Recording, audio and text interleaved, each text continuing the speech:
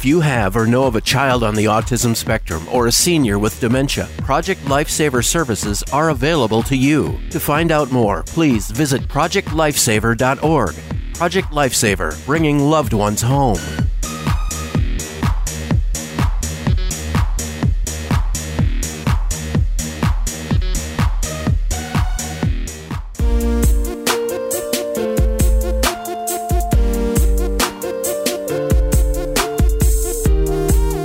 Many of us spend our whole life in search of purpose, desperately seeking meaningful ways to make a difference in the world with the short amount of time we are given.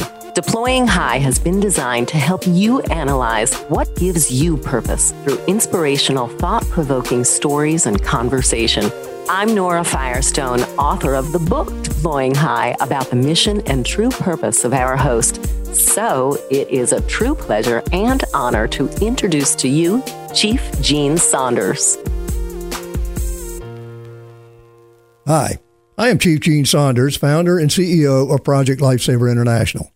Deploying High is brought to you today by Project Lifesaver International.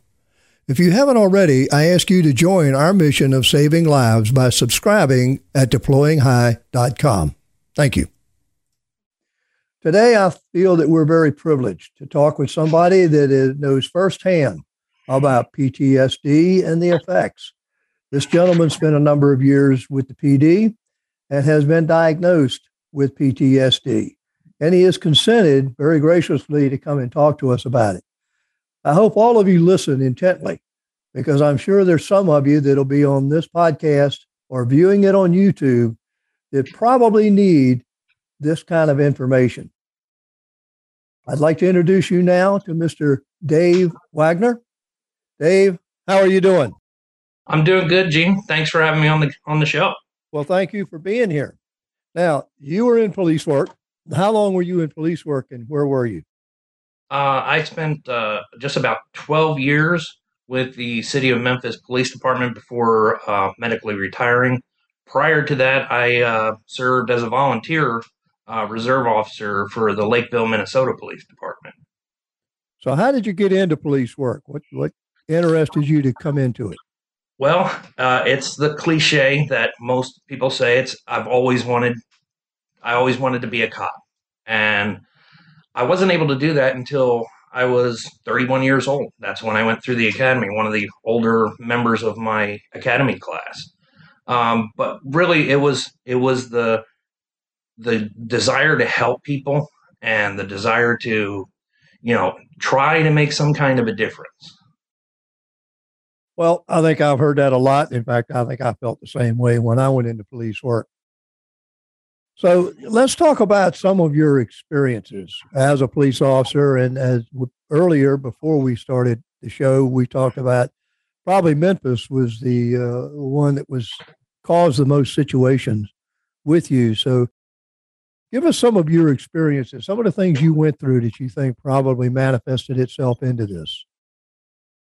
Well, Memphis is one of, if not the number one most dangerous city per capita. As of right now, last year, their homicide record was shattered, and it looks like it might be on pace to do that again. A lot of the things that happened were, there was a lot of shootings. There was a lot of homicides. There was a lot of abuse, both domestic and child abuse. And there was multiple instances like, as we talked earlier before the show, my first call out of the gate was the shooting. I didn't even know where I was. I'd never been to Memphis before. I went to Memphis because I applied a few different places, and Memphis was they were the first ones to offer me a position. So I went through the academy, which at the time was one of the hardest academies out there. Really struggled, being 31 years old. I wasn't as nimble as the 20-year-olds that were in there, 21, 22.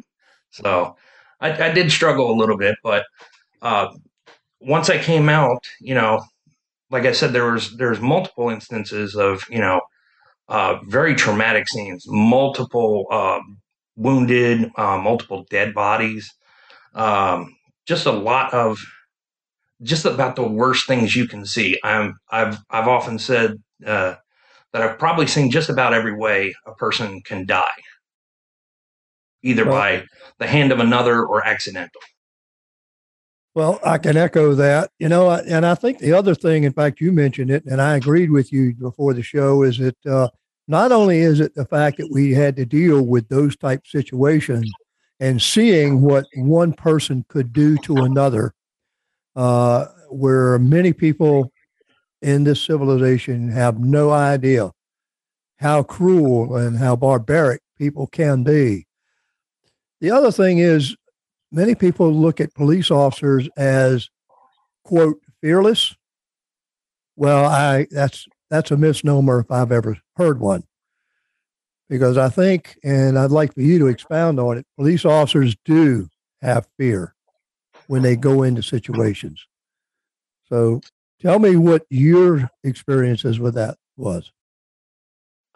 There's multiple situations I unfortunately was involved in a shooting, and I can tell you that that was probably the most scared I have ever been in my life. And luckily, they tell you in the academy your training will take over, and it did, because if it were left up to me, I might have froze. But my training, kicked in, and we were able to, you know, basically save each other on that night. But there are many times when you're dealing with unknowns and things that you're walking up to. You're walking up to a house where it could be a domestic dispute, or it could be somebody hiding behind the door. It could be a trap, an ambush of some kind. You're always on alert. And I noticed that after my incident, my level of hypervigilance went so high that it was 24/7, whether I was at home or whether I was at work. It was always there. There was always this worst case scenario and planning it out. And it got to the point where I would have my gun on me at all times, mowing the lawn, checking the mail, you name it. Just because I felt I needed to be ready at all times. And that was a fear that something would happen. And like I said, it spills over from professional into your home life. And when your family sees you on that level of alert, they start to notice, and they're like, something's, you're not normally like this. You can't be laid back. You have to sit, so you can see a doorway. You plan an exit strategy. There's just so much of it, and it's based in the fear of not being able to do something. Well, yeah, I agree with that 100%. A lot of people like to kid that they always spot a cop when they walk into a building, when a cop walks in, because they scan the room. Well, I think that's part of what you're talking about, the hypervigilance, the fact of sitting with your back not to a door, planning, okay, what if? What if? You're always running that through your mind. And I have been retired from active duty for 20 years, and I find myself still doing it. When I walk into a place, I scan it. I don't like to, but I've gotten a little better, sit with my back to the door. But I am always thinking about what if? What if? How do I get out of here? If I've got somebody with me, how do I get us out of here? So when did you first realize that you may have developed a situation akin to PTSD? It was kind of a slow process of it kind of creeping up and building. But I think I noticed it about a year after my incident, and I noticed it because I was doing, basically self-medicating with alcohol. And prior to that, I rarely drank. And I started to drink more and more and more. It was always never on duty or anything like that, but it was about a year afterwards I had noticed it. And I started to have, issues where I would get shaky. I would start sweating, and I would start because of the situation that led up to our shooting, it was a typical call. So whenever that call would come out again, it would just bring that all back to me. So a couple years after that, it progressively started to get worse, and I started to. It's at that time I realized that I needed to reach out. That I wasn't going to be able to do this by myself.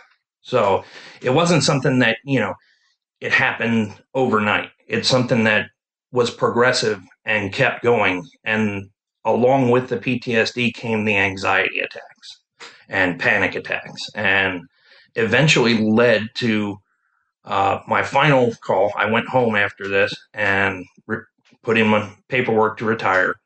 And I was on a burglary call, a burglar alarm call, I should say.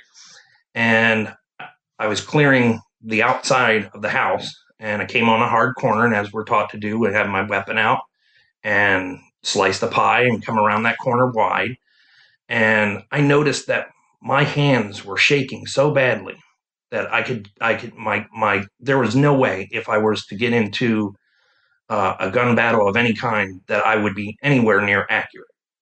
And that's when I realized I was now a danger not only to myself, but to my partners. And I couldn't go on anymore.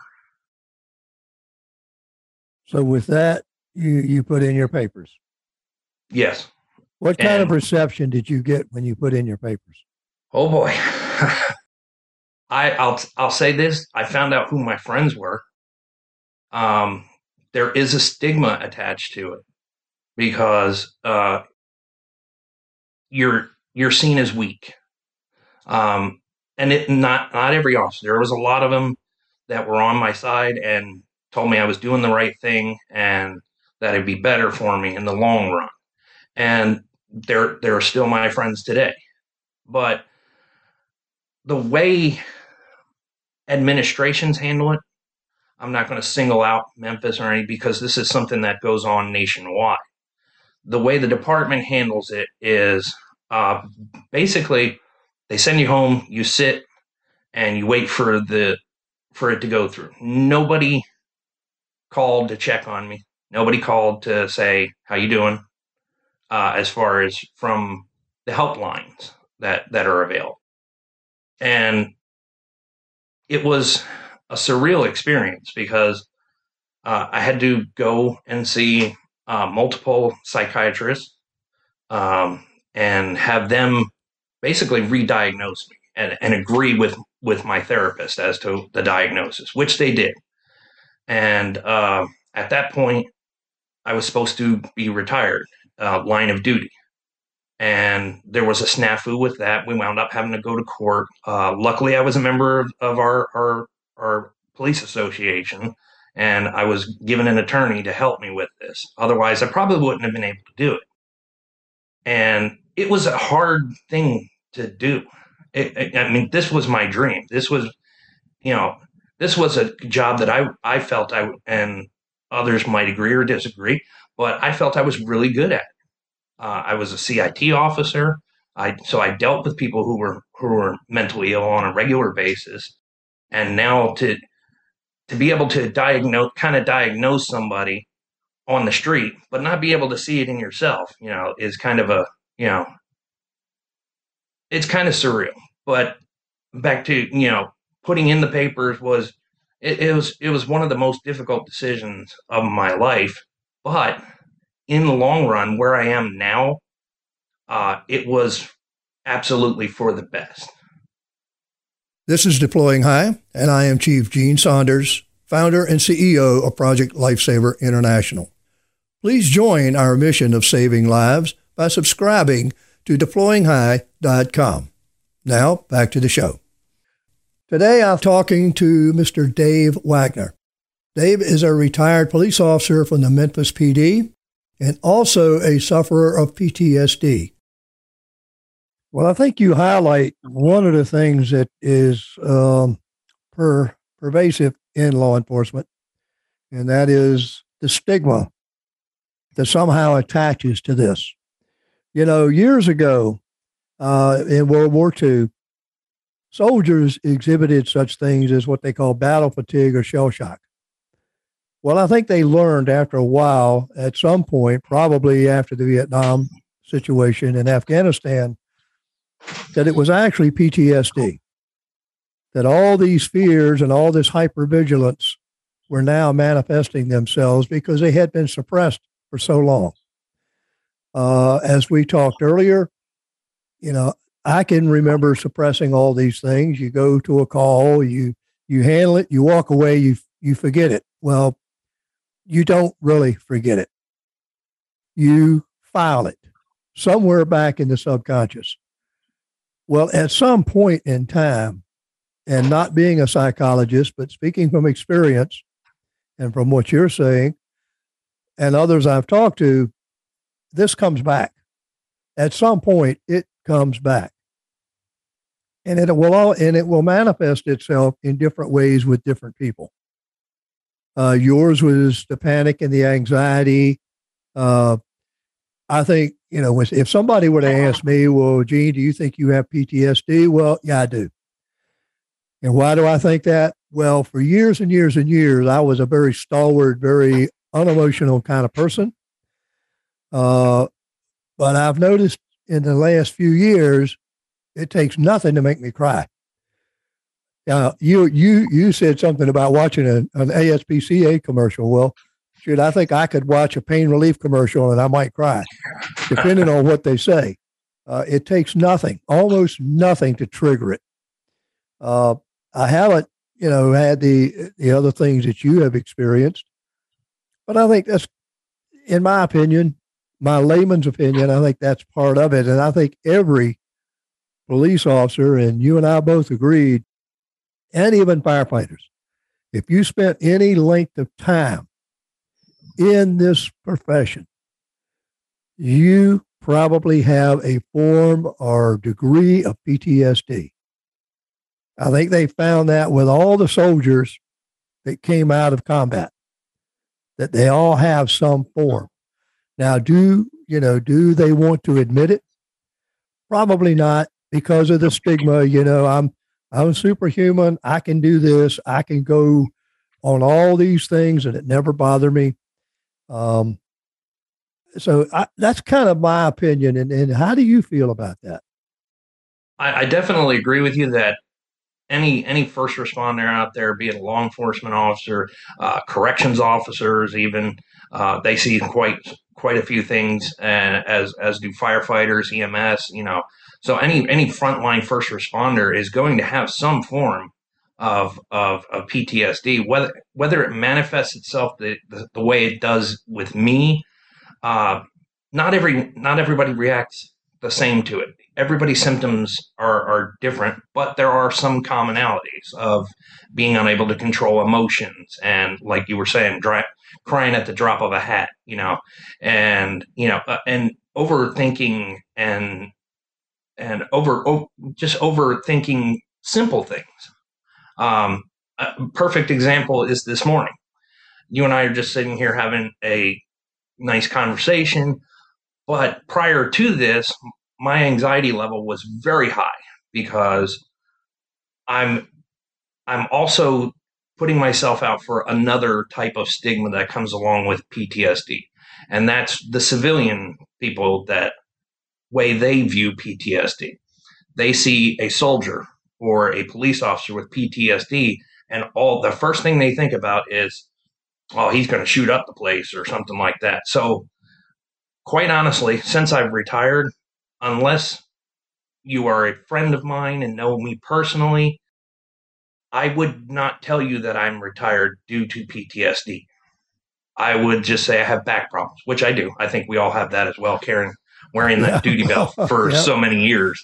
But all the running, fighting, jumping over fences gets to you. So that I basically, if anybody asks, when I put it down on, an application or something like that as retired, they'll be like, "You're retired? You're 45 years old." And I'm like, I'm medically retired. And then I'll just tell them I have a bad back, But that, like I said, it kind of puts it out there that there's a stigma inside the police department. There's a stigma in society about it as well. That PTSD, it means you're crazy. It means you can fly off the handle at any minute. You don't have any control over anger or something. That's not the case. Not with everyone. Now, granted, it does happen, but not everybody reacts that way. That's actually a small minority of it. And PTSD is, it can be from one incident that sticks with you, or in my case, where it becomes complex PTSD, is a number of things have come together, and this includes things from work and losing friends in the line of duty. Those are things that accumulate. And like you said, when they finally burst, when the dam ruptures, it's a flood of emotion. So I like to tell these officers, firefighters, military personnel out there, don't wait to go and talk to somebody if you're having problems. Don't wait. I've seen too many colleagues end up at the bottom of a bottle with a gun in their mouth, and it's time to start addressing this, because this is a very serious issue in law enforcement that has not gotten the recognition that it needs. And something as simple as critical incident stress debriefings, we have those, and mostly every department has them. We had 2 stress debriefings following my shooting. I talked with the city psychologist and was basically asked, "You ready to go back to work?" And I said, "Sure am," because that's what I was taught to do, was to suppress everything and move along. So these stress debriefings need to be followed up with maybe peer counseling, or maybe, not mandatory therapists or therapy visits or anything like that, but made available should you need it. Again, I agree wholeheartedly, because, when I was coming up, we didn't have any such thing. I mean, you went through all these kind of situations. You sucked it up. You went on about your job, and the stigma was really, really there then, and it has not gone away, as you mentioned. I think it's important to have somebody like you to come on here and talk about this thing. It's not a situation that's going to go away. It's going to be there. Why? Because first responders deal with traumatic situations every day, 8 hours a day, and sometimes more.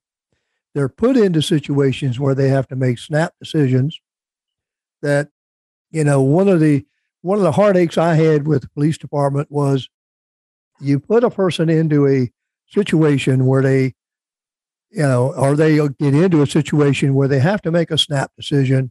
They make it, and then they have to suffer with it for years. And what do I mean by suffer? All of the internal investigations, the questioning, the stigmatization from the public, right away, as we've seen now, when a police officer gets into a situation, 9/10 of the public judge them wrong right away. And Absolutely. Then that never goes away. I mean, you don't see the news coming back on and saying, well, John Doe, the police officer involved in this situation, has been cleared of all charges. He was justified in what he or she did, and they did it in the right way. I've never seen that. Have you? I can, from my own personal experience, the incident was covered pretty heavily on the news. Once we were cleared and cleared of any wrongdoing by the district attorney's office, there was about a 10-second. It wasn't even on the news. It was about a half a paragraph article saying that the officers. It didn't say we did the right thing. It just says we wouldn't face any charges, and that's gotten progressively worse as we've gone along here, as we can see with multiple shootings that have come out, and especially with YouTube out there and all that, where you've got the luxury of analyzing that shooting in the afterthought, in the Monday morning quarterback of it. And something that even on video looks to be unjustified to some people winds up being, because there's always more to it. You get a 10-second, body cam or something like that, and you make a decision based off of that. Well, you gotta, I believe in giving officers the benefit of the doubt. If you're wrong, you're wrong. I mean, police officers are not infallible. We make mistakes. The case up in Minnesota where she drew her firearm instead of her taser, that was a mistake. And it was blown up to be something it wasn't. And it wasn't until the trial was actually going on that you saw the emotional toll that it took on that officer. Mm-hmm. She was on the ground crying, and immediately following that shooting.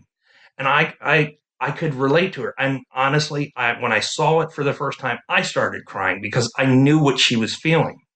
Because contrary to popular belief out there in the media, police officers do not go into work wanting to shoot somebody. That's the last thing I never thought it would happen with me. And it has affected me. And it affects me to this day because another man, a human being, lost their life. Somebody's child, somebody's brother, somebody's friend. That was a person too. Granted, that person made bad decisions on that evening, but the officer still carries that with them wherever they go. Just like, it's a difference. There's a little bit of a difference between a war and up close, personal shooting like that, where you replay this and you constantly I remember after mine, I did not sleep for 3 days straight. My adrenaline was just so up. And I sat there replaying it saying, is there something else I could have done? What else could we have done? Were we good? You second guess yourself because you know that the media is going to second guess you.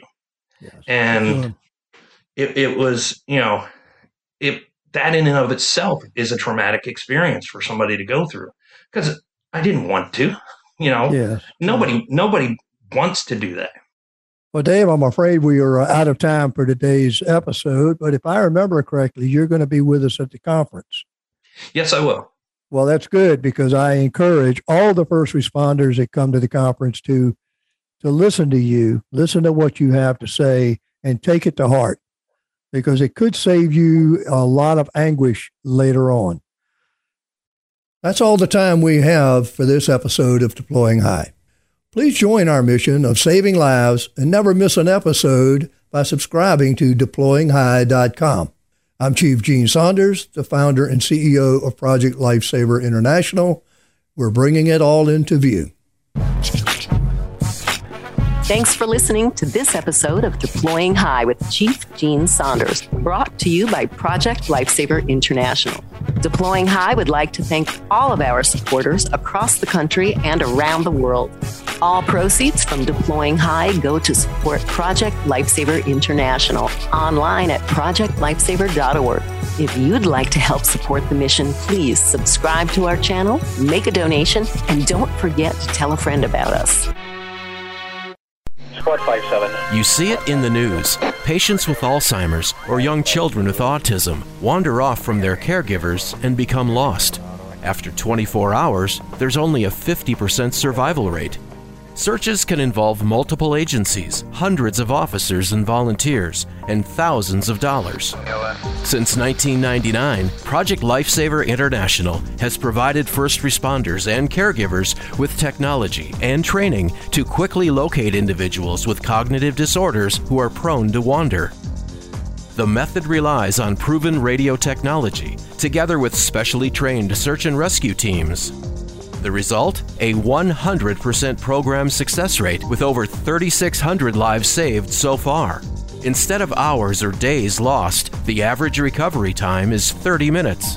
To learn more, visit projectlifesaver.org.